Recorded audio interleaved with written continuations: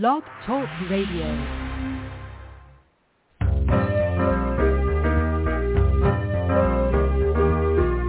You're listening to Starseed Radio Academy, empowering Starseed to better serve the planet.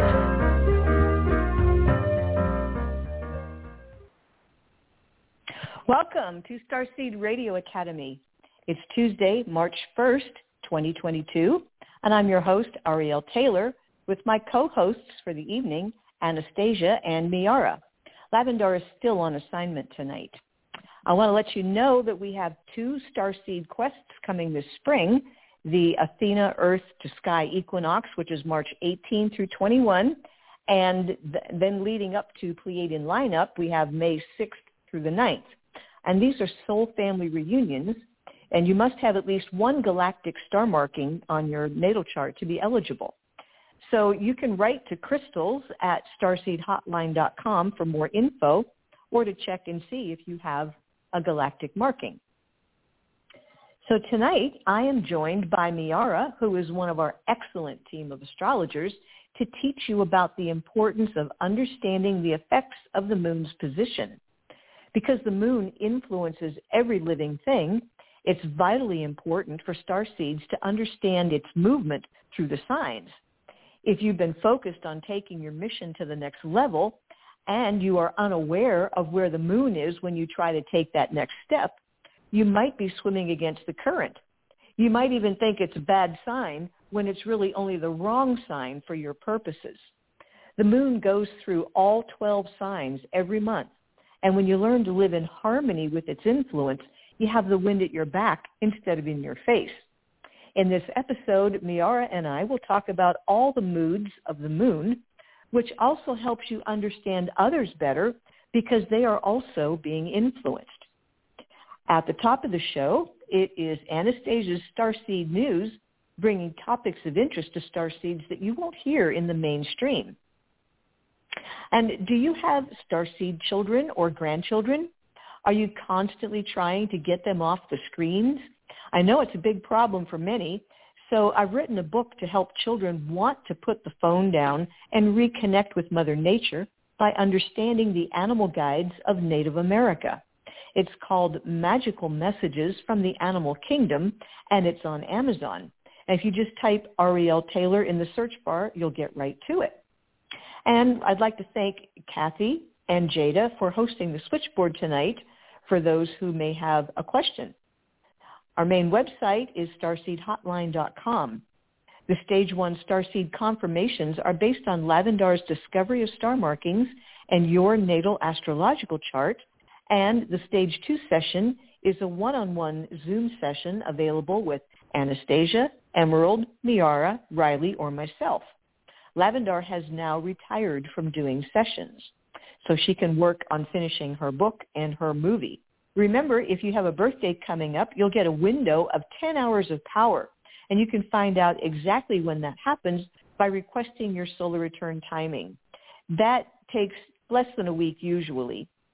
So first up tonight, I would like to introduce Anastasia with her wonderful Starseed News. Good evening, Ariel. Hello, everybody. It's great to be with you tonight.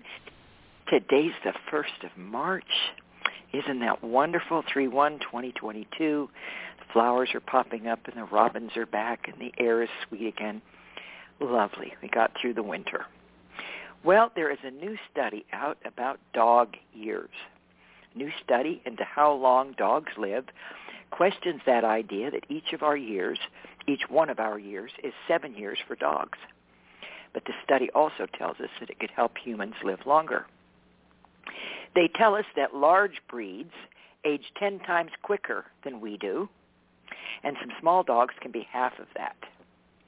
Now, scientists are studying the genomes of 10,000 dogs in a long-term study called the Dog Aging Project, and they hope they will be able to see why supercentenarian dogs that live to 20 years old can survive so long and then apply that to people.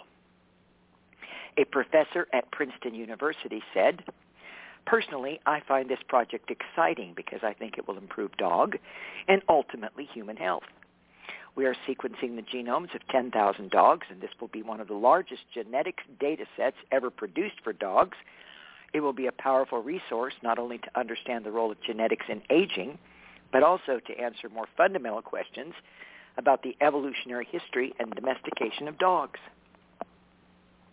One part of the project is going to compare the DNA of exceptionally long-lived dogs to dogs that live to the average age for their breed. The researchers hope to identify specific biomarkers of canine aging. They anticipate that their findings will translate to human aging for several reasons. Dogs experience nearly every functional decline and disease of aging that people do. The extent of veterinary care parallels human health care in so many ways. And our dogs share our lived environments, which is a major determinant of aging and one that cannot be replicated in any lab setting. So as go the person, so goes the dog, and they're hoping to find out what enables dogs to live long and how that can apply to us. So I think that's very interesting, and I think most of us love our dogs. Well, Wales has provided something for foster children, young people who've grown up in foster care. They're going to give these kids guaranteed income. Now, let me explain. The Welsh ministers want to test how payments to young people could help these 18-year-olds be better placed for their transition into independence as adults.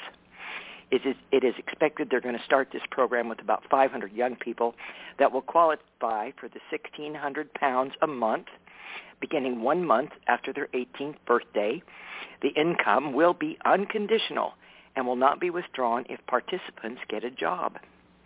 Now, a representative from the Welsh Youth Parliament says it will be a safety net for those who have been in care who may not have support from families. He said many have been damaged physically and mentally. This can help pay for private counseling or therapy, as often public waiting lists for these services are way too long. There's a government thinking about young people who have grown up under difficult circumstances. Isn't that neat? Well, here's a wonderful story about seals, about animals in general, and about us and our relationship to animals. A sailor who fell into the ocean swam 5 hours during the pitch dark of night with help from a seal. A man accidentally fell out of his boat while in the Pacific Ocean and watched his boat sail off into the distance from the middle of the frigid Santa Barbara Channel. Having been from Santa Barbara, I'll tell you that water gets cold. He was lost at sea, no land in sight, pitch dark outside. He was sure that these were his final moments on Earth. Thoughts of his family helped him to find the will to survive, but he said, "I told myself, just keep swimming. You got to get home to the family." He said, "I wasn't thinking about sharks or anything like that until I heard this splash." Well, as it turned out, there were no sharks, but the splashing of a seal that the man described as an angel that came to help him. He said it was a medium-sized harbor seal. The seal would go underwater, and he came up and kept nudging me, like a dog comes up and nudges your leg. He said, "I wondered if it knew I was in trouble and told me to keep going." Well, the seal pushed him quite a ways, and because of that, he felt like he could try to swim to the nearest oil platform. That was far, but it was closer than land anyway. Well, he was pushed along by the seal. He said, "And I also told myself I got to make it to the platform because this is my only choice." Well, freezing and exhausted, he finally reached that platform 5 hours later. Crews aboard the oil platform helped him out. The Coast Guard got him to a hospital where he was treated for hypothermia and other things. Rescuers said they didn't see how he could have made it. Ice-cold water, T-shirt, shorts, on a pitch-black night, and a 5-mile swim. If it hadn't been for that seal. Well, anyway, an unexpected angelic seal showed up, and the rest is history. Wow. That gives you goosebumps. I got saved his life. Yeah. Yeah, the seal saved his life. Well, I don't know about you guys, but I really appreciate my garbage men. I really do. I think they get one of the most underappreciated jobs. Honestly, what would we do without them?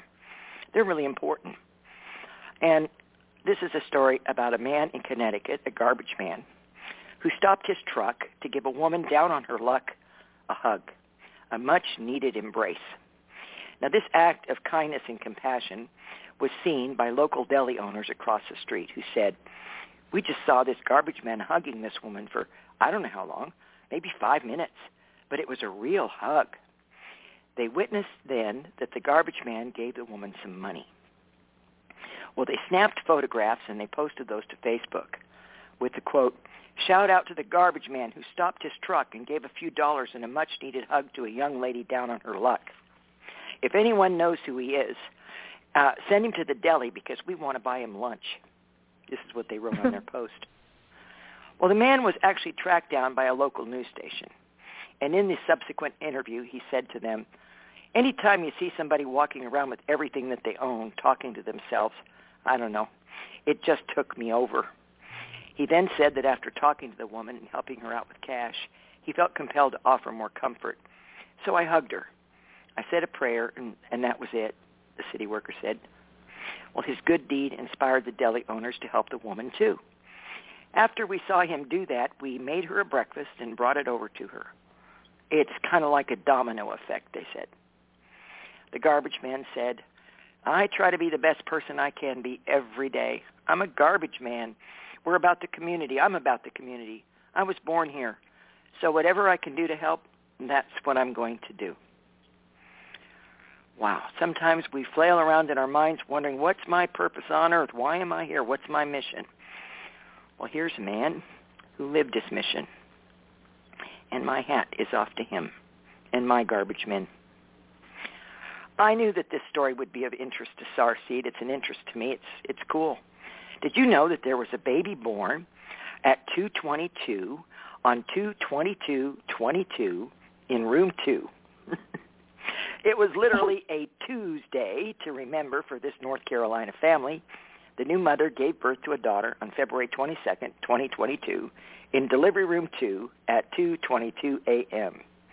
According to the hospital, the baby is an answered prayer for her family. The mother had recovered from a serious health condition that made pregnancy highly unlikely. And by the way, the next time a 2/22/22 will occur on a Tuesday won't be until the year 2422, 400 years from now. Missed our chance, guys. If you didn't have something spectacular happen at 2:22 on 2/22, we got to wait 400 years. But this baby is going to live this every day of his life because, well, it's his birthday. All right. This is a story out of India. Listen to this. Talk about love in action. I wonder if how many of us could comprehend this. It's not our American way. This man sold his house to pay for his granddaughter's education. So internet strangers bought him a new one. Here's the story. There's a charity group called Humans of Bombay, and they told about an auto rickshaw driver who sold his house to pay for his granddaughter's education. And thanks to the love and support of internet strangers, well, now this dear man has a roof over his head. But in his interview with the Humans of Bombay, this man, called Desraj, revealed that after losing both of his sons, it was his responsibility to provide for his grandchildren and daughters-in-law, and that was what gave him the strength to live. Then he said, 6 years ago, my oldest son disappeared from home. He left for work like normal but never returned. He later found out that his son had died. And then 2 years later, another son died. When his granddaughter asked if she would have to quit school, he promised her that she would be able to continue her schooling.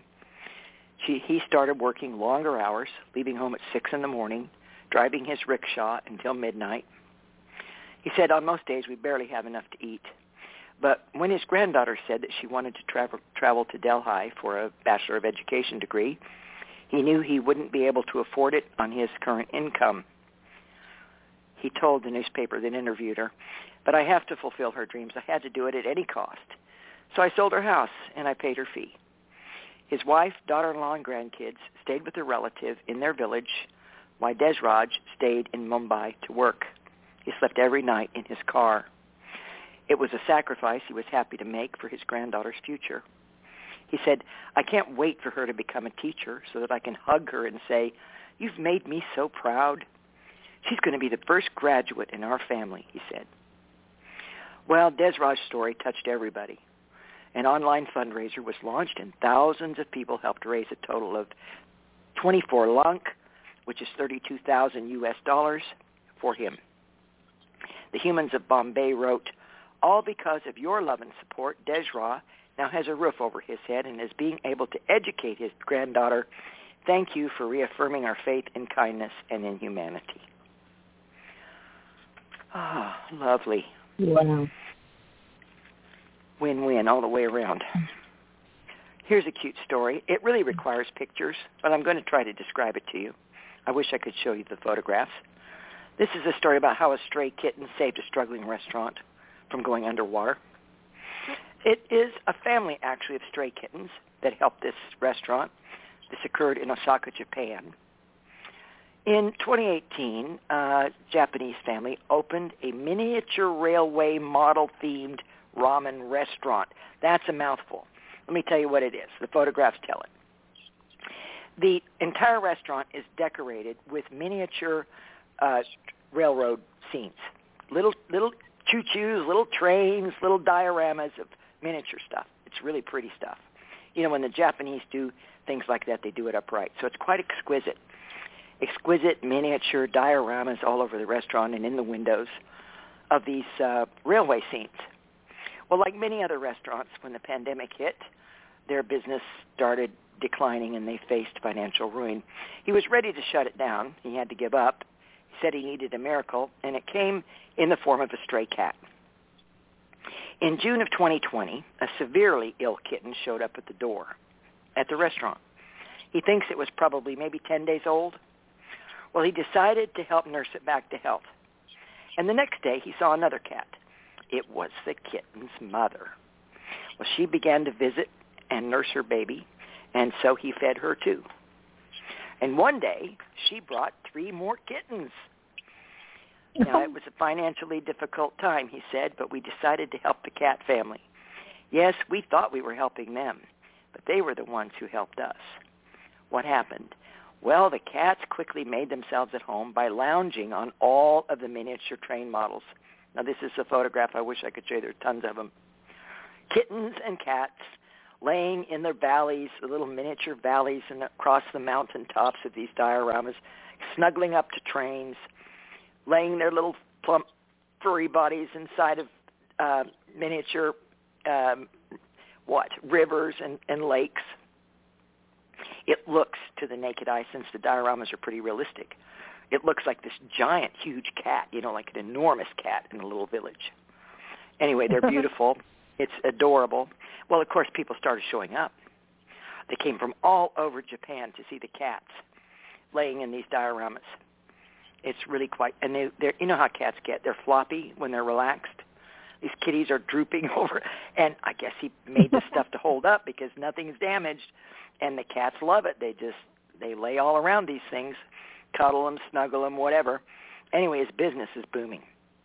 He says as a way to thank his feline saviors, he opened a cat shelter and a cat hotel on the second floor of his restaurant. Now, people can visit the cat hotel and spend up to 2 hours there while they drink tea and play with the cats. Visitors can also adopt the cats. Now, to date, the restaurant owner has found forever homes for more than 60 cats and has taken in more than 100 cats off the street. Oh. Well, this is an important bit of information for the environment. Scientists say they've discovered how to destroy toxic PFAs, also known as the forever chemicals. Scientists are putting their name to this test. Let me tell you about PFAs. It's perfluorinated or polyfluorinated alkyl substances. They are known to be nearly impossible to break apart. They accumulate in groundwater, soils, and everywhere else. Their health effects are known, and they're now, thanks to these scientists, apparently is a new method to destroy 99% of them inside water sources. Now, this is something that they're doing, and they're calling it supercritical water oxidation, SWO for short. In a paper recently published, they found that this is where they report that they can destroy 99% of these chemicals in water. And how do they do it? Well, very simply, when the water is heated to, imagine this, 705.2 degrees Fahrenheit, under a certain pressure, the scientific complexities I'm sparing you, puts this water in a state known as supercritical. And here, accelerated oxidation and other reactions cause these PFAs to dissolve into their component elements, which then can be collected and disposed of. Now, they say discovering a way to destroy these chemicals is precious because restricting their manufacturing and use would be difficult because they are prized for their ability to resist oil and water and high temperatures, and because they are one of the principal components of firefighting technology. So we have really needed to know how to dispose of them, and they think they have found a way. That's amazing. It's fantastic. That can be of great benefit to everyone on the planet, particularly as these toxic chemicals have collected and are in everything, probably even in our bloodstreams. Well, my last story for tonight is just amazing. This is about magpies. Magpies, birds, magpies, have outwitted scientists, and I'll tell you the story. This is about Australian ornithologists who stumbled upon an extremely rare cognitive ability in magpies after letting 5 of the birds with little backpack tracking devices, after fitting 5 birds with these little backpack tracking devices. Now, demonstrating a mix of rescue behavior and altruism to each other, as well as clever problem solving, the magpies saw their friends had a strange metal parasite on them. What is that? And they set to work. Within hours, the group had cut them free from themselves. Everybody took trackers off of everybody else. The birds said to themselves, "What is that? Let's get that off of her, him." And they set to work. Australian magpies live in social groups of up to 12 individuals. They display group behavior through things like defending their territory with swooping and through shared child-rearing responsibilities with their siblings. Imagine that. Well, when a researcher at the University of the Sunshine Coast came up with a unique harness that she designed to put these GPS trackers on them, she was excited to gather data and learn how magpies travel, whether they have patterns or schedules throughout the day, if age, sex, or dominance ranked among their or affected their activities. She was trying to understand magpies to the nth degree. And she said within 10 minutes of fitting the final tracker, we witnessed an adult female without a tracker working with her bill to try and remove the harness off of a younger bird, saying that the birds figured out how to target the only weak point in the harness design. Within hours, most of the other trackers had been removed. By day 3, even the dominant male of the group had its tracker successfully dismantled. As well as intelligence, this demonstrates that a behavior that's extremely rare in birds, which is the attempt to help another individual out of a period of distress, known as, not surprisingly, rescuing. This has been seen only once before in the Seychelles warbler, which has been documented rescuing its neighbors if they get sticky and prickly seed clusters stuck on their wings, which can actually kill the birds in some cases. Now, magpies happen to be corvids, which, does that ring a bell, anybody? Of the crow family, which is one of the most intelligent and successful families in the animal kingdom, including recognizing oneself in a mirror. They regularly display tool use, tool crafting, joking around, social cooperation, the concept of zero, and much, much more. New Caledonian crows, a relative of the magpie, are widely regarded as the smartest of all birds. Now scientists tell us that they can add rescuing to the repertoire of these highly intelligent birds. Isn't that amazing? Wow. So we have a lot to learn about nature, don't we? All the things we took for granted and assumptions and such. Animals are just animals. Man, I tell you, I love it. It's a wonderful world we live in, full of beauty and diversity and awesomeness and intelligence and beautiful, insightful people such as Starseed who are making a difference. That's something to be joyful for on this beautiful March 1st day. From my heart to each one of you, much love, everybody. You take good care. Thank you so much for having me, Ariel. I'll catch you next time. Okay, great job. I love those stories tonight. Really interesting and heartwarming. So thank you so much, Anastasia, and we'll talk to you on the next show. Okay. Good night. Bye-bye. Okay, so I am going to get your mic open here, Miara. And Hi, Ariel. Spinning and it's spinning. Okay, hello. Hello. I'm so glad that you're. Can you hear me all right? Yes, I can hear you great. Can you hear me okay? I hear you great. Okay. I hear a little bit of echo I think it's on my phone, but as I was saying before the show, my landline is not working tonight, so I'm having to use my cell phone. So if it's the audio is weird or doesn't sound normal, it'll be fixed by the next show. But I am so glad that you are able to join me tonight because you are so knowledgeable. You are an excellent astrologer, and you've been with us for over, it was like a year and a half now. Wow, yes. Thank you, Ariel. It's very generous of you. It's actually my pleasure and honor to be with you guys for over a year and a half now. So, yeah, it felt like not time. Yeah, well, you're very accomplished, and tonight we are going to be talking about the importance of understanding the position of the moon, because every 2.5 days it goes into the next sign. Sometimes it's a little less than 2.5, but thereabouts. And each sign, each astrological sign that the moon moves through, all 12 every month, has characteristics that are beneficial for some things and not so much for other things. And it's really important to understand the difference, especially if you are having an important meeting or a conversation, or you want to confront somebody, you want to launch a project. There are certain signs that are very beneficial for that.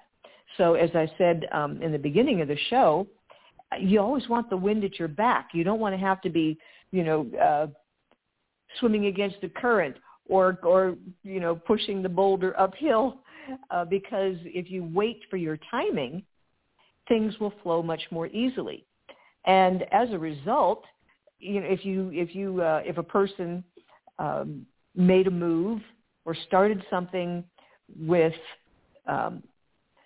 let's say, unconducive energies with the moon, and then further with their own planetary transits, you could have done a whole lot of work and then just like trip across the finish line and fall on your face. So we are here to help you understand and teach you how to find out where the moon is. Now, myself, I have an astrological calendar that's called Llewellyn's Astrological Calendar. I get mine on Amazon every December, and it has all kinds of astrological information, but what we're focused on is it tells you when there's a new moon, what sign the moon is in. And the moon makes aspects to other planets during each sign that it's in.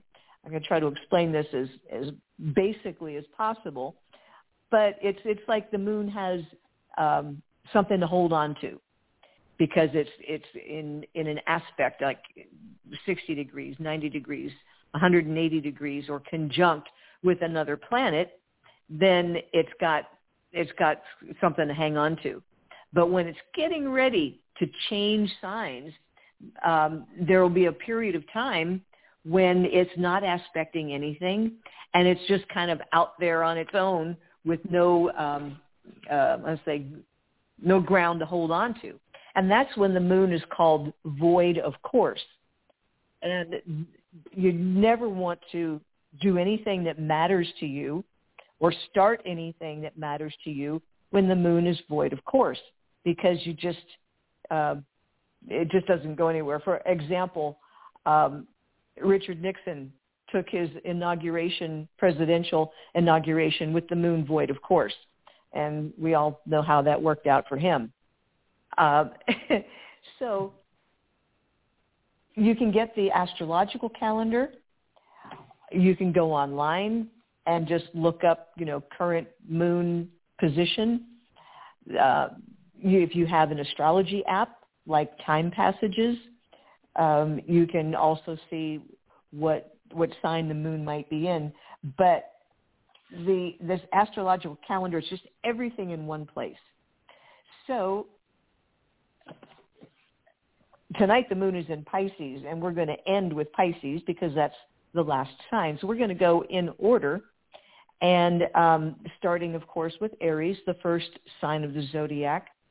And Aries energy is emergent. Like the first day of spring is the first day of Aries. And there's a new cycle. And there's growth, there's potential, there's energy. And Aries can have a lot of benefit for launching new things. But on the other hand, Aries can also be confrontational or combative. So if you wanted to have a delicate conversation with somebody, you might not want to have it when the moon is in Aries because they might be a little resistant. Miara, your thoughts on that? Yeah, it's more of a moon for, I don't know, a boxing match than a lovely conversation with your partner. So it's definitely a new moon to get things started. It's very active. So you want to get moving. Maybe you want to start, going to the gym the next month. You want to start at a new moon in Aries because then, with the new moon, it starts a new energy, the new month, and then in Aries, it gets you going. So it's like it starts a momentum. It's very active. It wants to do things. It wants to be free and courageous, sometimes impulsive. So, yeah, it's not the best time for conversation necessarily with a partner or a good friend or a close, person. So, right. And certainly, though, if you were in a situation where you needed to stand your ground and you need to assert yourself, Aries moon can help you do that. But you still have to be diplomatic because Aries is the sign of a warrior. It's about new ideas, new beginnings, new ways of doing things, but it's also got that strength and fire to initiate things. So if you had, like I said, if you needed to have a delicate conversation with somebody, and you needed things to be a little bit more gentle, stay away from moon in Aries. But when you need to take care of yourself, because Aries is a sign of the self, then that would be very good for you. And as you mentioned, Miara, the new moon, which actually we have tomorrow, the 2nd of March, and the new moon comes in at 12:35 p.m., so just after lunch. And there is, if you think of the new moon and the full moon event, it's like a gong, like boom, it's the new moon. It lasts for 3 days. It's the day before, the day of, and the day after. So there's a little window there. The new moon's great for launching new things. So on, let's see. Now by Tuesday, go ahead. Oh, I just want to say it does set off the month technically. The astrological month starts with a new moon and it peaks at the full moon, and then it technically ends with the next new moon, and it kind of like starts the moon cycle. So we have 13 of these a year. So on Thursday at 8 o'clock or 7:52 p.m., I'm talking Eastern time with all of these times, the moon will move into Aries, and it's the day after the new moon. So, Thursday evening, that would be a good launch time. And when the new moon is, it's just a great, it is a growing energy. And so it's good to start something new, to make a new plan. Now, let's go to the next sign, which is Taurus. Taurus is an earth sign, where Aries is a fire sign. Fire signs are more, leadership, taking the lead, starting something, innovating something. Taurus is more staid, more methodical, down to earth. And if you're trying to change someone's mind, forget about Taurus moon, because when the moon's in Taurus, people like to stay where they are. They don't change their minds. It's a very settled and stable kind of sign. But it's great because Taurus is a great time for appreciating beauty and art, because those are things that Taurus rules, as well as money. So working on your finances, and it's also a really good time for planting flowers, because Taurus does rule beauty, and it's an earth sign. So planting, your spring flowers, if it's actually spring in your area, I suppose if you're in Montana, it's not quite yet. But when the moon's in Taurus, it's a really good sign for planting. And I'll mention that as we go through the signs.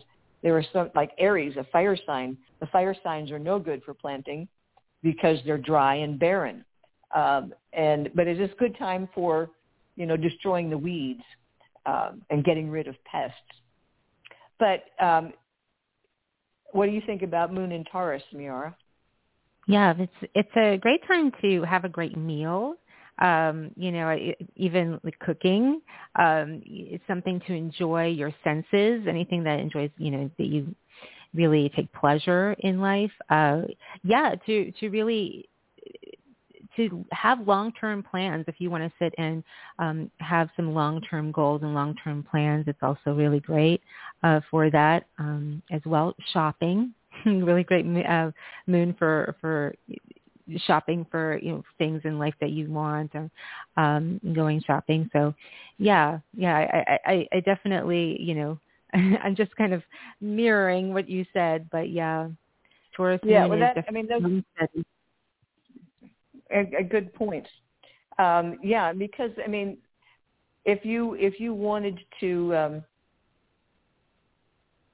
pitch a new idea to somebody, might not be such a good time when the moon is in Taurus, because people are less likely to be innovative.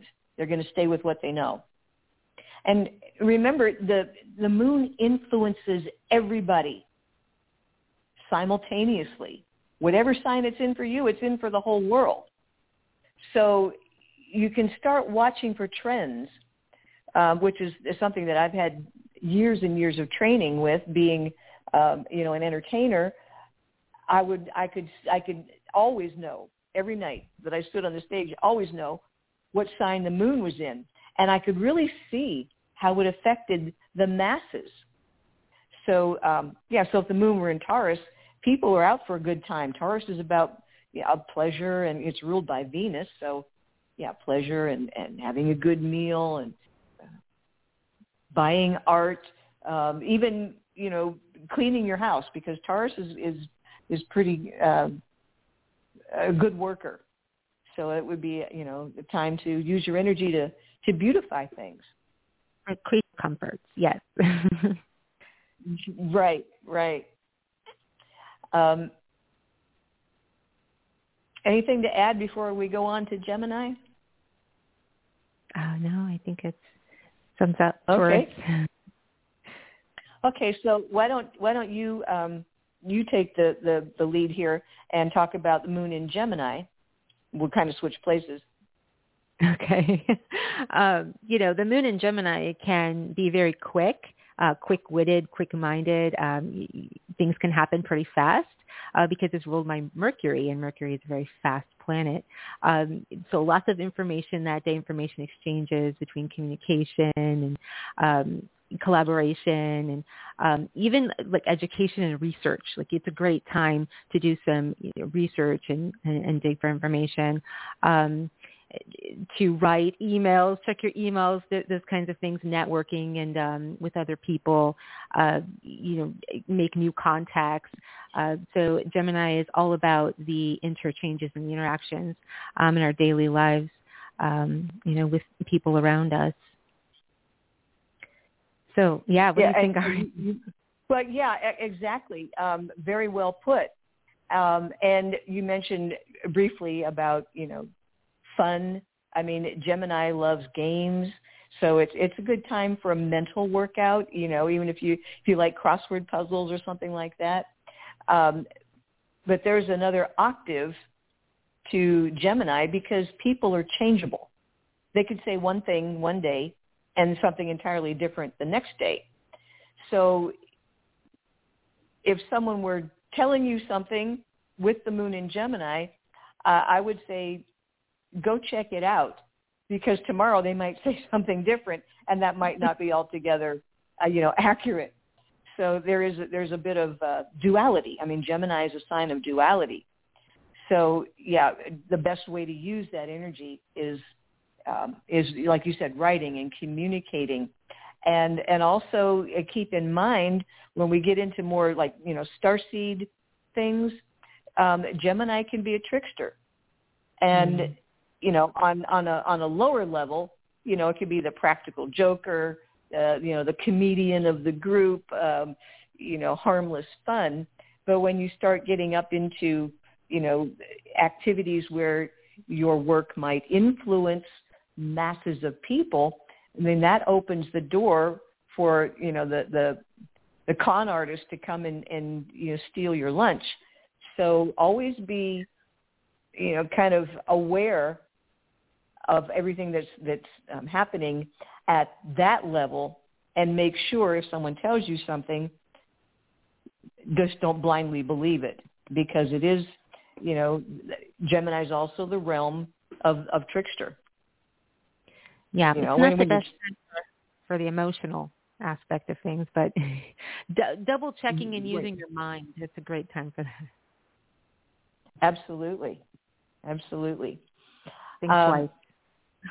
When Gemini, think twice. And Gemini has a lot of energy, and you might be able to get a lot done with the Gemini moon.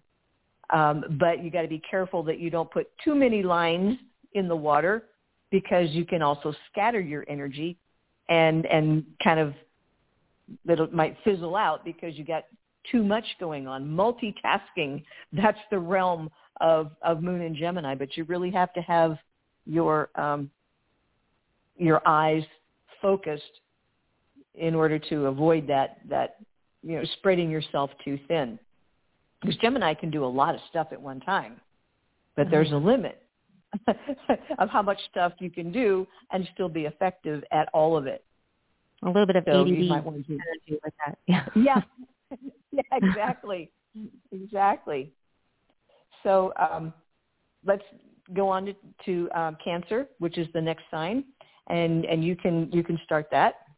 Well, yeah, if you then after the moon moves into Gemini, then it's time to get emotional again. So let's think about saving our emotional time until it moves into Cancer. So, working with the mind when it's in Gemini, then moves into Cancer, start to really feel things out and really trust your feelings more than your mind then. So at that point, you want to be able to trust, your gut, because it's in Cancer. It's actually, ruled by the moon itself. And, that can sometimes actually in the body can be related to the gut. So, listen to the gut and listen to, your emotions and how you feel, because Cancer really wants compassion and protection, and it really wants to feel good.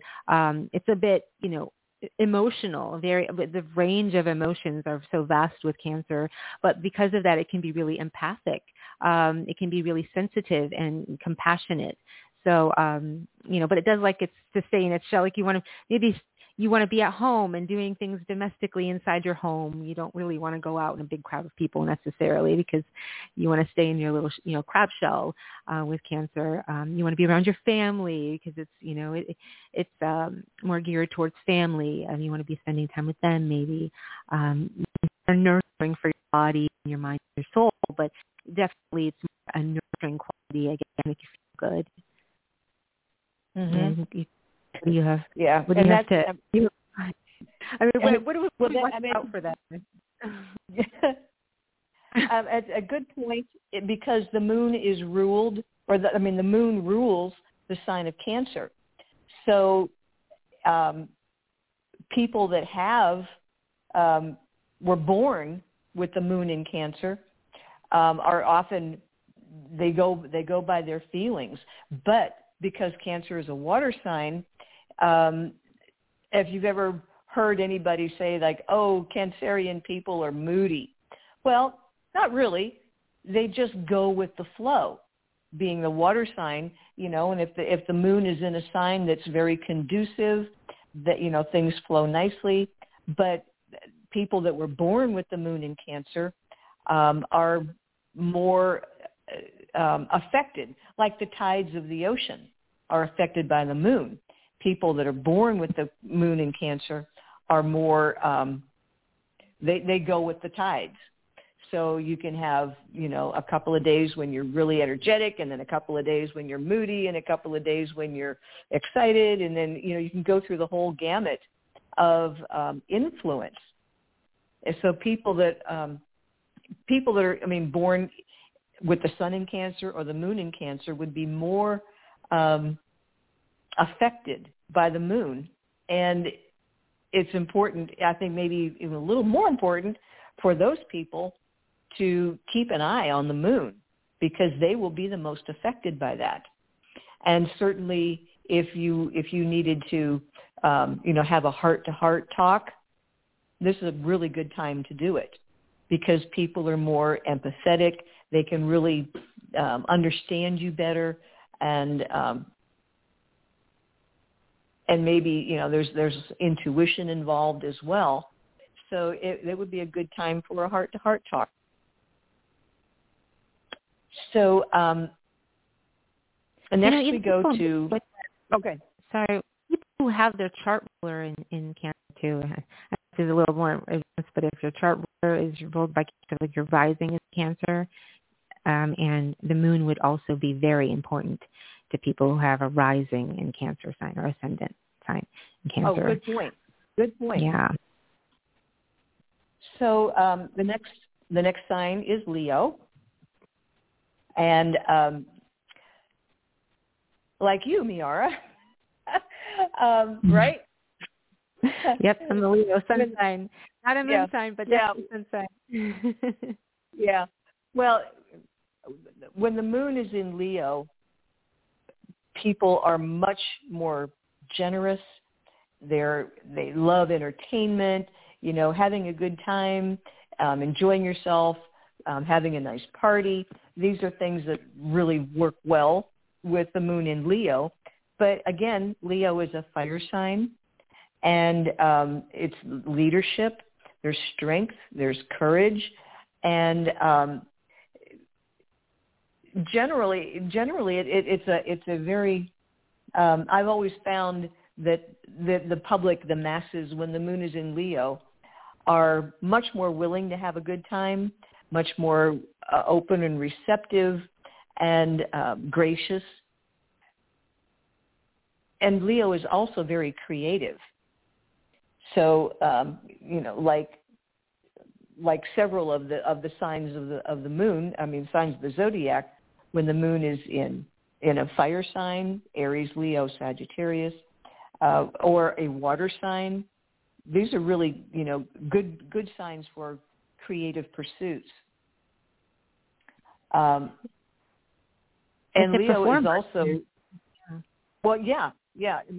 Acting, music, drama, theater, photography, creative writing, anything that is born of your own creative expression would be much more productive, much more effective when the moon's in Leo.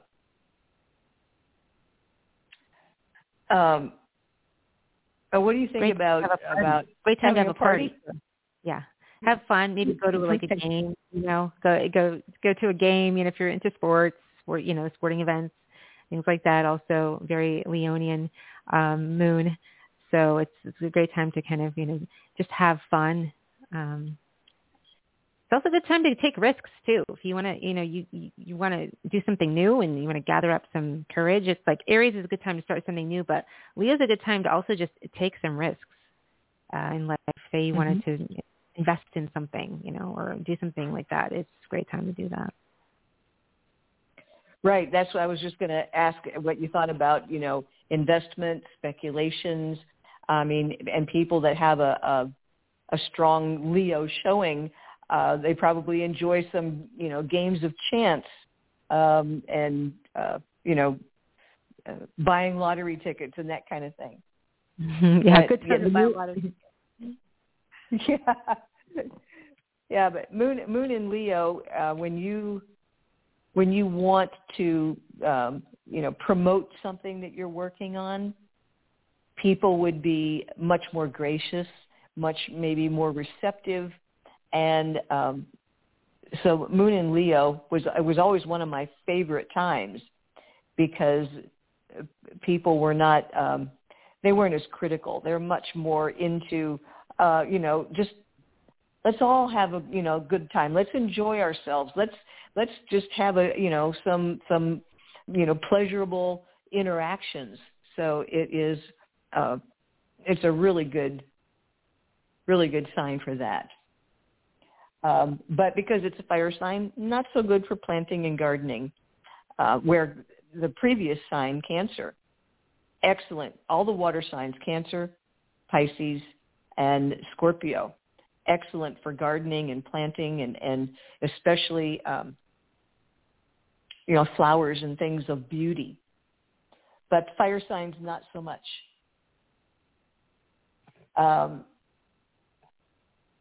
I think we're ready to go into Virgo. Yeah, we are. Virgo. Okay. After having so much fun, it's time to maybe detox and take care of the body. So you have like a weekend warrior type situation with Leo moon. Monday, the moon moves into Virgo, and it's like, okay, time to take care of my body and clean up a little bit. Maybe go on and do a juice fast today, or then I go to the gym. Right. Things like that. Just take care of your health. Right. Yeah. And Virgo is about, your daily activities, your work, getting the job done. And it is also about health and healing. So, and Virgo is also it's ruled by Mercury. So there's also a bit of that, mental, activity. Virgos can tend to have, mental restlessness like Geminis can.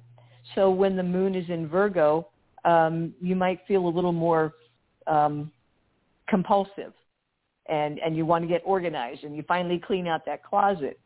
But, and even though Virgo's an earth sign, not a good time for planting because it's virgin, it's barren. So it's not a very fertile sign. But I always found that because Virgo is so discerning, is so focused on the tiny details that most people miss, it's not a good time to pitch a new idea with the moons in Virgo, because whoever you're talking to, they can't help themselves because everyone's influenced by the moon. They're going to start finding fault or criticizing or thinking that you need to, go back and do it over again. So when the moon is in Virgo, it's not a good time to launch something that, because you may get a lot of criticism and people might be too picky. Yeah, I mean, there is an aspect of Virgo that can be a nitpicker. And certainly, I mean, there's times when that's helpful. If you're really trying to fine-tune your thing, whether you've written something or you've got a project going on and you really, really want to, proofread it, fine-tune it, shake out all the bugs, you can work by yourself very well with Moon in Virgo and do that. But don't show it to somebody until it gets out of Virgo, because it's harder to be accepted in what am I trying to say, Miara? Yeah, it's Virgo. It likes to see the details, and it wants to make sure that something is done very well. So, and that's because it has an ultimate drive for service. So the perfectionism comes from a really good place of making sure that whoever receives what they're getting, it gets the best that it can get. So, Virgo ultimately wants to please, so it will go over every detail and scrub it because it wants to make sure that person gets everything they need. The ambition for service, to serve, to volunteer, that kind of. But it's a good time to also take care of your books, get things in order, organize situations in your life, because again, that's where that nitpicking comes into place. Like, oh, that number's out of place, or that there's something wrong with that bank statement there. What's that cost there? What's that? What was that? So it's a good time to just go over and make sure everything is in order, because ultimately that will serve your higher purpose. So yeah. Yes, absolutely. So and I myself. Exactly. Yeah, and I will wait for Moon in Virgo when I really want to check my work or be industrious and productive. It's really good, like I said, for working by yourself, but you don't want to present your work to someone else until the moon gets out of Virgo. But it's a great time for, taking care of your health, working out, trying a healthy recipe or something. It's just funny you say that because I have a Virgo moon, and yeah, people ask me for what do they ask me what I think on things. I'm like, well, do you really want to know? Because you may have to do it. So, right. Yeah. Right. Ultimately, we want the best for everyone. So, it comes from a good place. It really does. Right. Right. Yeah. And every sign has strengths and has things that are kind of like pitfalls. And it just depends on your level of soul evolution and how you understand those pitfalls. And you always want to strive for the best fruit of each sign, and be aware that, when the moon's in Virgo, everybody's finding fault with me, or I'm finding fault with everybody else. But if it's like, well, it's just because the moon's in Virgo, you don't take it to heart, and you don't beat yourself up. You just understand that it is that Virgo energy affecting everybody. So every sign has a strength, but you have to understand what that is and how to pull it, into your experience. So now we go into Libra, ultimate diplomat, balancer, mediator, art, beauty, very refined and sophisticated. And Libra's really good for partnerships, working one-on-one with someone else. So it's a good time to launch something. If it depends on cooperating with another person. And people would be far less critical because, Libra is very tactful and diplomatic, and it's just a good energy for partnership and also for planting flowers. Even though it's an air sign, Libra's about beauty and art. It's the next higher octave from Taurus because they're both ruled by Venus. So what do you think? How do you use Moon in Libra? Well, it's a great time to get your hair done, buy a new outfit, and go on a date. But it's also a good time to, if you have something with the law or legal, things that are happening in court, it's actually a great time to set up the dates for Moon in Libra because it is so diplomatic and it is justice-oriented. So it's a perfect time to court dates if you can choose your court date. You might choose it in Libra. So anything you have like mediations or anything like that, another Libra moon. Libra wants to make sure everyone has their equal footing and there's justice served in a peaceful, balanced way. That is essentially the peace, a peacemaking sign. So it's another great time for relationships, for dates, but also beautifying and also justice. Yeah, good point. Yeah, I mean, Libra is, fairness and equity, and it's just a very harmonious, harmony between people, and especially working well with partners. It's not really the best sign for going it alone. That would be its opposite sign, Aries. Aries is really good at going it alone, but Libra wants cooperation and balance. But if the moon is in Libra and you can't make up your mind, don't worry about it, because that's an effect. It's an effect of Libra, because you see both sides so evenly that you may find yourself sitting on the fence. It's like, well, this one has that, but then that other one has this, and you could go back and forth and get dizzy over the whole thing. So just wait until it goes into the next sign. That's one of the few drawbacks, I guess, if you want to call it that, or things to be aware of with Libra, is that you can see the pros and cons so evenly that you might not be able to make a decision. But don't beat yourself up. That's normal. Mm-hmm. You can wait till the moon goes into Scorpio to make a decision. Yeah, Scorpio always knows what it wants. So take the lead now on moon in Scorpio. Okay, yeah.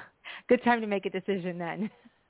Because Scorpio is it's very powerful. It's a very, it's a very directed moon. It can see into things.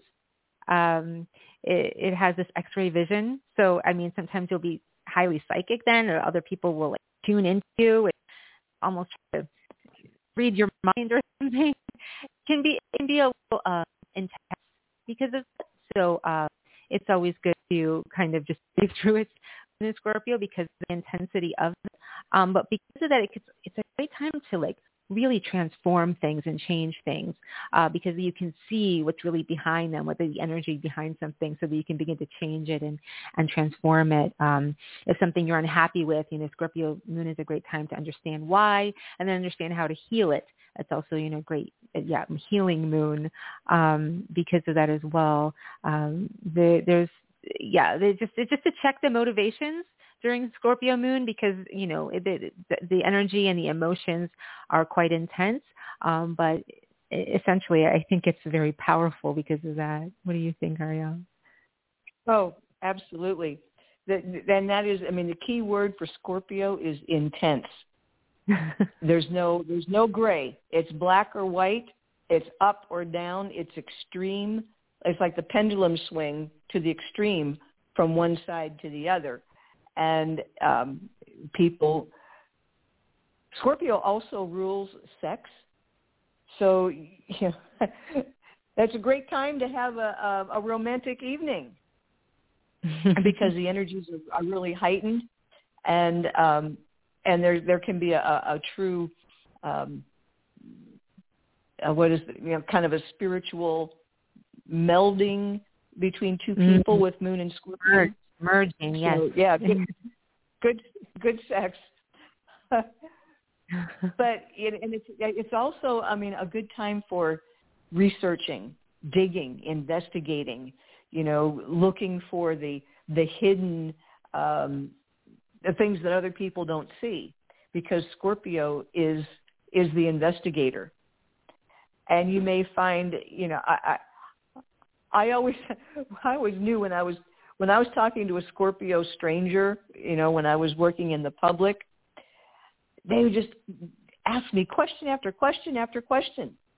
And it's because they're curious. They want to know, and they want to discover, like an archaeologist digging for the truth.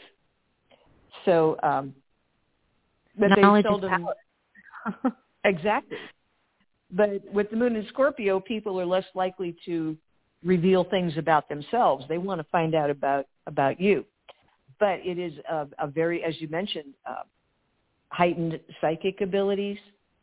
And we're going to talk about some of the pitfalls with Scorpio. Scorpio likes to get even on the lower energies of it. So when the moon's in Scorpio, don't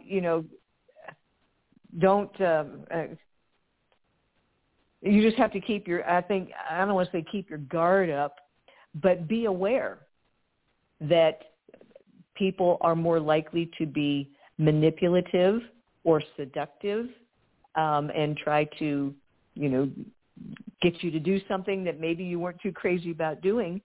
But if it's just because the moon's in Scorpio, don't make too much of it. Just like, okay, 2 days, this energy will be gone. And, but it's still something to be aware of. Scorpio, a very powerful sign. And like the old saying goes, power can corrupt, and people can go a little too far sometimes, because sometimes Scorpio can be a little obsessive. Mm-hmm.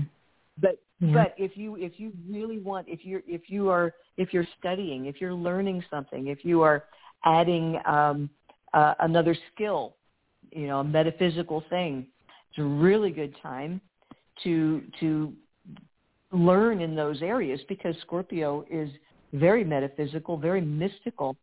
So if you were, studying a new a modality of some kind, Scorpio is a really good time to do that, because you could really grab a hold of it and see much more deeply than you could at other times. So anything to add? That's perfect. Besides the fact that, yes, it's also a good time to keep your partner close by if you have that, because jealousy can also ensue because of that obsessiveness quality that it can bring out. So if people are just getting jealous, for no reason of you, you're like, okay, the moon's a Scorpio, they'll get over it when the moon goes into Sagittarius, and they'll be off on their own. So, sometimes just wait 2.5 days, it'll be over. Right. And that's Sagittarius.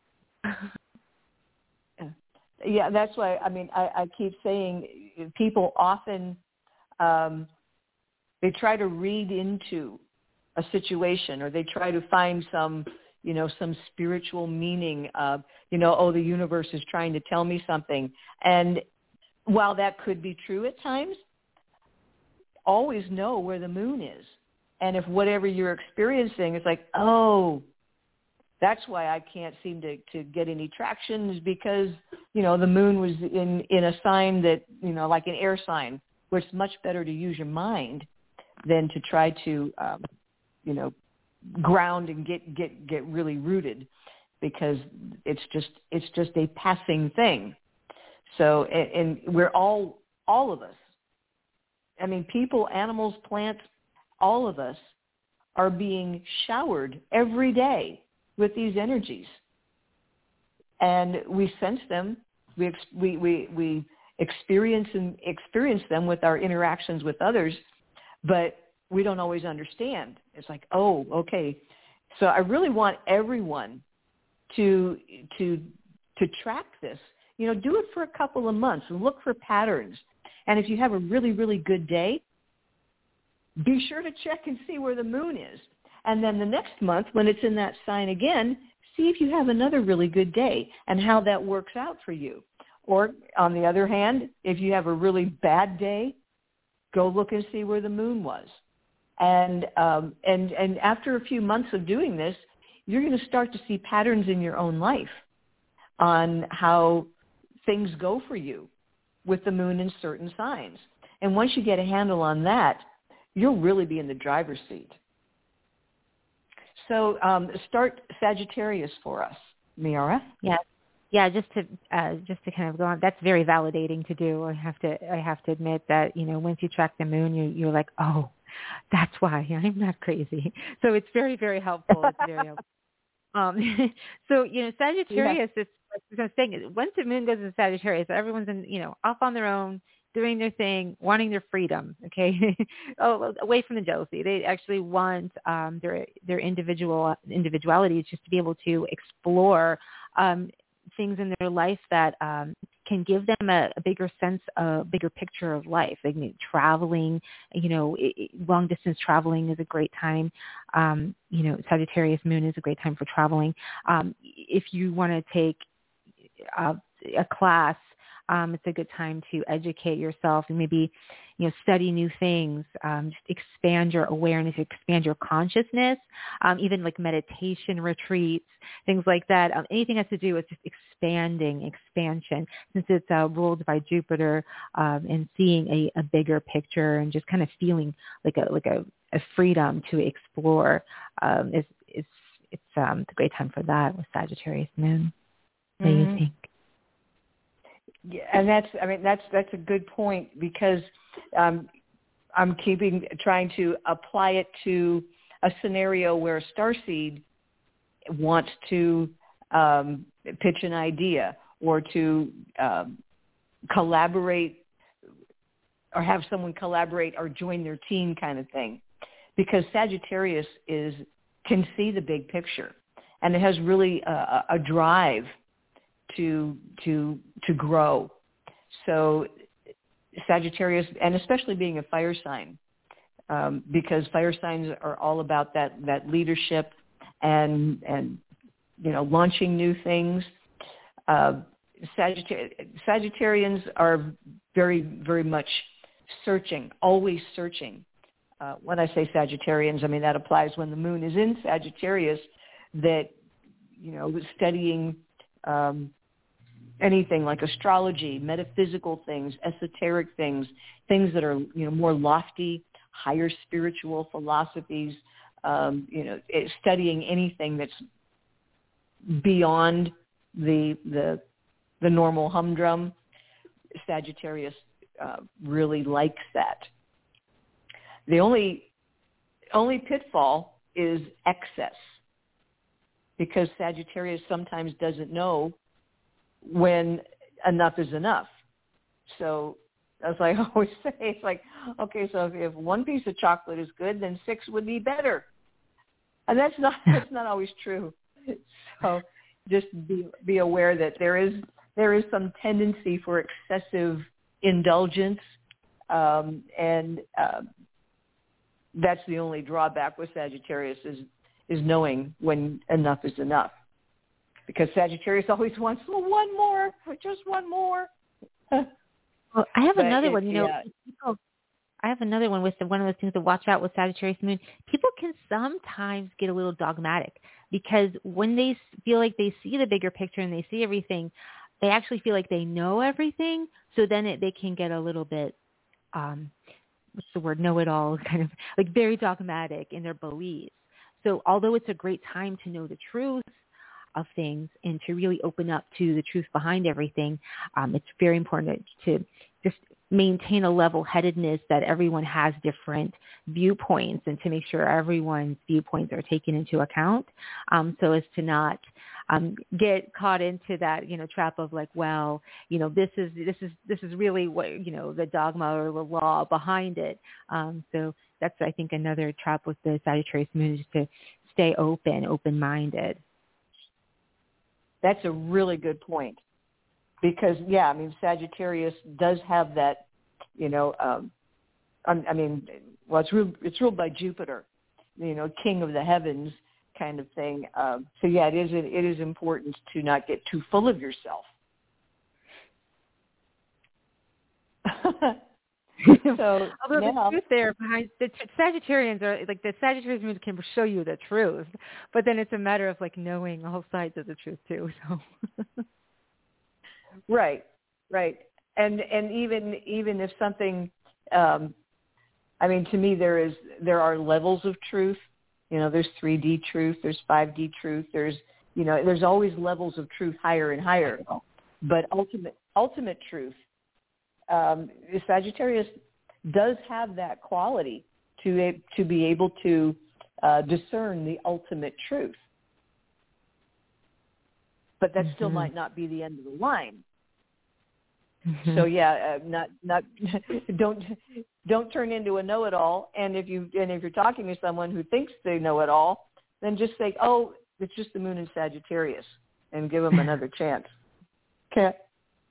So then the next one is Capricorn, and Capricorn is about duty, responsibility, get the work done, be productive, use whatever you have at hand to get the work done.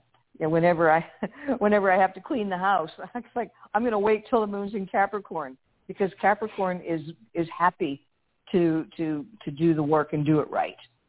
And Capricorn has that ability to follow through and finish the job. You know, unlike some of the fire signs that have a really good start, but they can't quite take it over the finish line because they get bored and they go off on something else. But yeah, Capricorn is very dutiful, responsible, a lot of integrity and propriety, get down to business. It is a sign of resilience and accomplishment. But it's another sign where people can get a little bossy and rigid. Capricorn can be kind of rigid. So, and people are generally really conservative. So if you're trying to get money from like an investor, do not think about even talking to him when the moon's in Capricorn, because, Capricorn can be very frugal because they have to they have to make sure that, they would never spend the rent money on something else like Sagittarius or Leo would. But Capricorn, the more Capricorns I have met and worked with, it's really hard to shake their tree. Really hard. They've got both feet on the ground, and no matter what happens, they'll survive. Like I said, when the moon's in Capricorn, people are much, I feel they're much tighter with their money. Does that, would you agree? Yeah. Because they're so responsible, they just want to ensure that everything's taken care of. And then, there are, budgets that have to be taken into account because of that. And, because Capricorn is so responsible and so good at budgeting, good at budgeting energy. So they know that I have this much energy to expend doing this project and then this much. But, it's also a great time for them. It's a great time for starseeds to get really connected to the Earth and the Earth grid during the moon in Capricorn, because it can really put us in touch with earthly matters.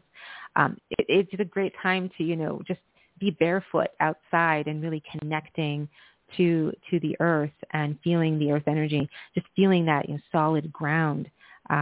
It's a very grounded time because of that. So it's a great time to feel stable in, what you're doing. If you want to plan some career goals, or you want to think about, how you want to cultivate, certain public persona, it's also a good time to do that. So it's a good time to be out in public, to talk to people, whether it's a group of people or maybe you have a presentation to give and you get to choose which moon to do it on. Capricorn is also a great time to do a very serious, professional presentation, because you can come off very buttoned up.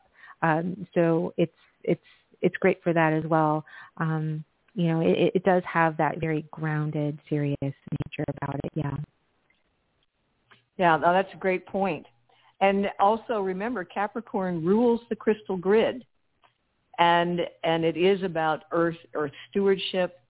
So, if you have an environmental project, Moon in Capricorn would be a great time, don't you think, to launch some kind of project that has to do with benefiting the environment, the Earth itself? Yes. That would be really good. And Capricorn is, as you mentioned, it is about a public image. So Capricorn is always concerned about, their public image. and they would, they make sure that they are that they command respect. So yeah, Capricorn is it's really good, and it is like Capricorn, and as well as Taurus and Virgo, the other two Earth signs, and starseeds do have a bit of a challenge in staying grounded because we tend to kind of float off like the circus balloon sometimes into the metaphysics, and we kind of lose our footing here on planet Earth. So Moon and Capricorn's a really good time to connect with the Earth, with the third dimension, with Mother Nature, and to take care of the planet. So now we've got Moon in Aquarius, which it's a good time to planet. Pardon me? It's a good time to leave the planet. So we've grounded into it. Now let's go and take off with Aquarius. Yeah. Moon in Aquarius is, and I've told this to many people in our sessions. It's probably my favorite moon sign for a natal moon. I'm not talking about the monthly movements of the moon, but Moon in Aquarius is a humanitarian. It's a really good sign for starseeds because there's less emotional attachment, where you can see things in a more macro way. Aquarians have a futuristic kind of view, and they are concerned with the progression of the future and the good of humanity. But it is emotionally detached. And the reason I like that for starseeds is because when you get too involved emotionally, you can be creating karma that you have to come back for. And a lot of people's like, listen, I'm here for this mission, and when I'm done, I don't know if I want to come back. And Moon in Aquarius just really helps you to not get drawn in to the drama, as opposed to like, Scorpio or Cancer or Pisces. The water signs can very easily participate in that, very emotional, empathic way. But Moon in Aquarius loves things that are different, anything that's new, anything that's, outside the box. But I guess maybe one of the pitfalls is seeming too distant, too aloof. What else would you say, Miara? Yeah, I feel it only comes off aloof because there's like an ultimate like cosmic antenna that goes up with Aquarius moons, right? Can you say that? Can you say that over again? I don't know if it's my phone, but it's breaking up. Oh, okay. What I said is basically they seem aloof only because there's a cosmic antenna that goes up during that time, and people can seem outer worldly. Like I said, you almost like leave the world. It's a very high strange time, and it's one of those weird times. People can tend to be a little weird then, or to be a little quirky, be a little bit different and rebellious, just very unconventional. So like the very opposite of the Capricorn moon. There's it's a great time to engage in sci-fi and maybe listen to different kinds of music. Maybe do something that's experimental because, Aquarius loves to experiment with new, different, and innovative things. So maybe there's a scientific type of study or something exploration that you want to have then. It's another great time. It's just things are just really strange and really weird, but in a good way, only because it serves us to really connect with the cosmos then too. So although it may seem a little aloof and unemotional, only because it's almost like bringing in a whole different energy that requires a lot more of our higher attention to absorb it all, because there's so many maybe frequency waves happening or something like that. So right.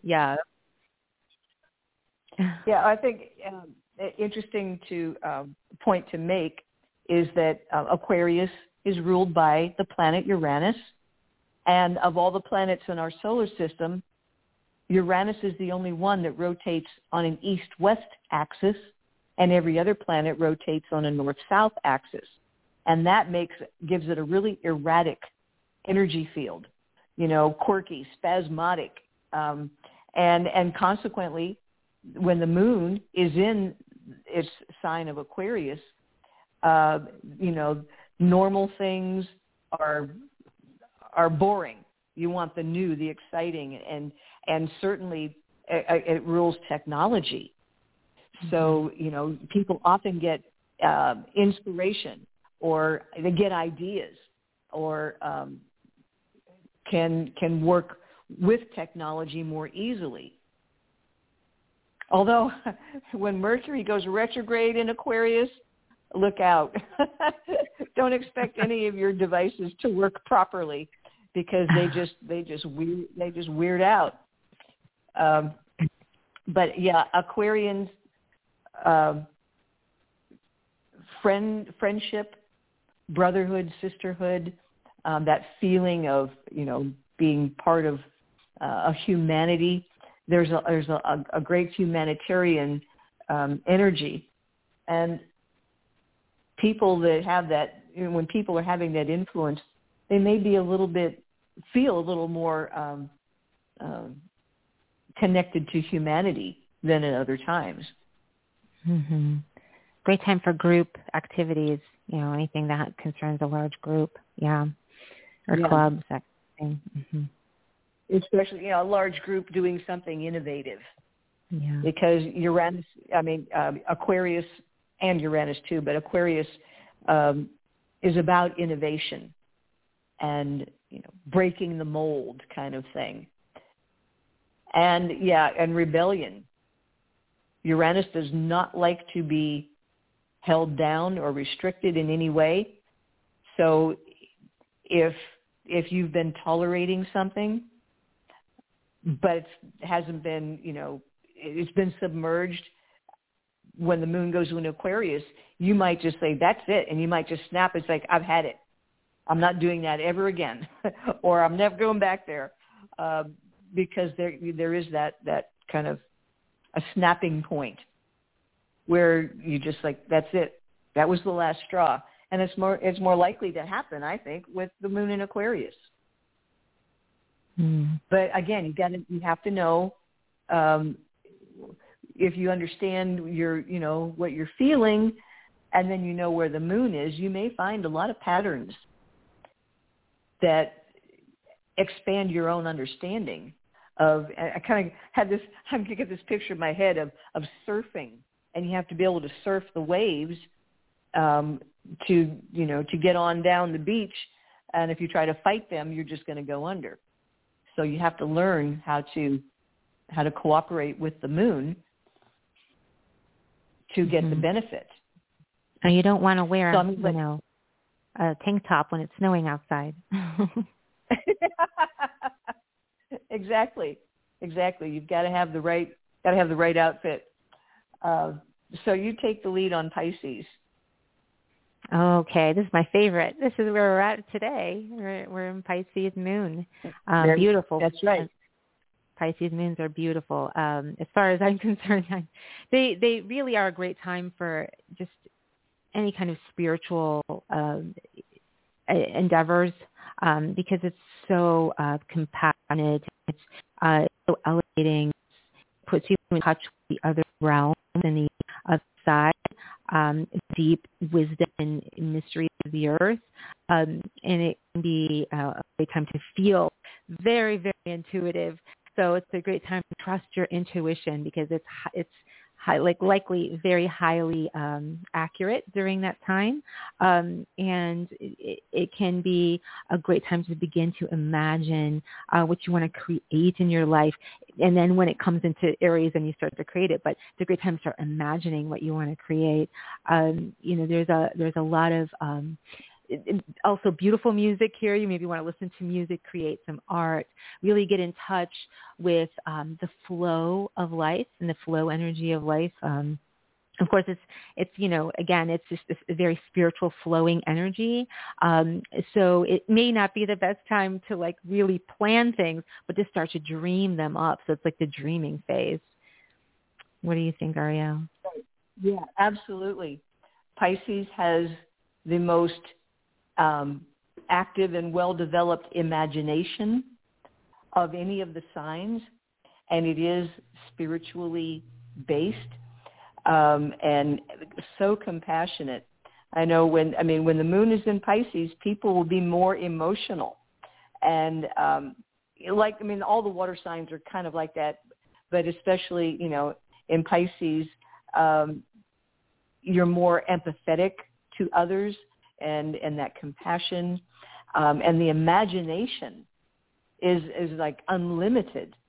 So artists, writers, musicians, people that create, they can get these ideas that just come out of nowhere. And that can happen with the moon in Pisces. Now, the thing to be aware of is that Pisces doesn't like the third dimension. It's otherworldly. And it wants to see only what it wants to see.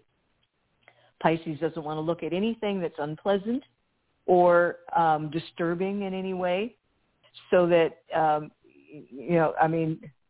myself, I've got a strong Pisces placement in my chart, and I cannot look at, if I see an animal on the side of the road that's been hit or dead, I can't look. It's too disturbing. I feel so sorry, for that animal that I can't look, because it'll stick with me for days. So that deep empathy and compassion is always there. But Pisces will turn a blind eye to anything that's not pleasant. And if it's bad enough, you're going to have feeling like you want to escape. So, some people will use drugs, alcohol, or, video games, anything that helps them escape whatever the unpleasantness might be in the third dimension. But again, it's only 2 days. So if you want to take a break from reality for 2 days and just, imagine, create, be inspired, that's a great time. But also, Pisces can take you down the rabbit hole, and you start looking at the more pessimistic side of things. So if you start to get, discouraged, or you start feeling like, oh, I don't belong here, what's the use? Look and see. It's like, oh, it's only the moon in Pisces. And as soon as the moon moves into Aries, those feelings are going to go away. So that's how I handle it. And use it for what it's good for, but be aware that it can also kind of make you look on the gloomy side, and it can make others do that as well. So I think it can tap you into that. It can tap you into the collective unconscious. It can tap you into the collective unconscious. So if the collective is beaming something disastrous, you're going to feel it with the Pisces moon. So it may be important to maybe focus on yourself, but it's hard because you're feeling everything with that Pisces moon. Yeah, and Pisces is an ego-denying sign. It's selfless, and people are very, much more into, like public community service and helping the less fortunate. But at the same time, if someone gives you a compliment when the moon's in Pisces, you might have trouble saying, oh, thank you. You might just think, oh, no, that was no good. So as we've been covering, we've now covered all 12 signs. Each sign has a strength, and it also has some things to be aware of.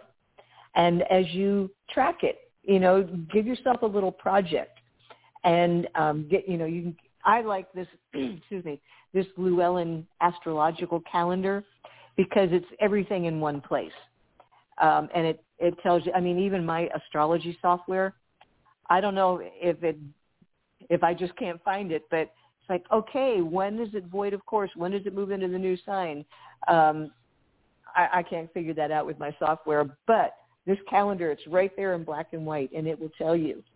So the moon is in Pisces, and tomorrow is the new moon at 12:35 p.m. lunchtime. And this is and then the next day it goes into Aries. So these are good times to, imagine something and start something new. And then give yourself this little project where maybe you keep a notebook or a little journal. And, today the moon was in such and such a sign, and this is, what I experienced. And, had a really good day today. The moon was in whatever sign. And then do that. If you do that for 4, 5, 6 months, you're really going to start to get a handle on the influences of the moon. And that way you can time your moves for the best reception, for the better good of yourself and for the planet. Working with the earth, working with people, working on your projects, working on yourself, education. All of these things have a proper time and place, which is determined by the sign that the moon is in. So do yourself a favor and, start a little, moon journal, if you want to call it that, and write down what kind of day you had when the moon was in each sign. And if you do that for several months, you're going to start to see patterns emerge. And then you'll have a better handle on how to more effectively navigate your mission and ultimately to better serve the planet. So, well, this has been fun, Miara. It was really, really great to have you here with us tonight. And I will remind everybody that Miara is one of our Starseed Hotline astrologers and does an excellent job. She has a lot of people that particularly request her because she does do a great job and just a beautiful, beautiful soul. So thank you so much, Miara, for being with us tonight. Thank you. And, and you know what, maybe between you and Riley likes to do the forecasts, maybe we could, have a kind of a regular thing here where we help people to better use the astrological knowledge that's readily available. But I think a lot of people are a little overwhelmed because it seems to be so cryptic. But, just learning the moon through the signs, that will help lay a foundation so that you're like, okay, now I see how that works. And to better understand other people. When I learned astrology, when I started learning astrology and looking at the charts of friends, like, they are being true to their natural state. Even though I wish they were some other way, they're doing what they came here to do. And I can't ask a person with 5 planets in Gemini to sit still. It's just, no matter how much I want them to sit still, if they got 5 planets in Gemini, they're not going to be able to do it. And rather than, get mad at them, it gives you that understanding. It's like, that's who they are. That's who they came to be. And you can honor that.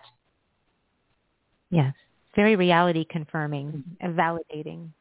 That's what I always use astrology for. Yeah. So once again, I thank you so much, Miara, for spending this time with us this evening. And we will be back in 2 weeks. And again, and I want to thank Kathy and Jada. I thought we were going to have some questions here, but the people did not have questions. They just must have raised their hand by accident. So I'm going to wrap it up and thank everyone for listening. And we will be back in 2 weeks. So until then, take care, everyone. Good night, Miara. Good night. Happy Pisces full moon. New moon. Thank you. Until next time, remember to keep gratitude in your heart and show compassion to everyone. Good night. You've been listening to Starseed Radio Academy. Visit our website at www.starseedhotline.com.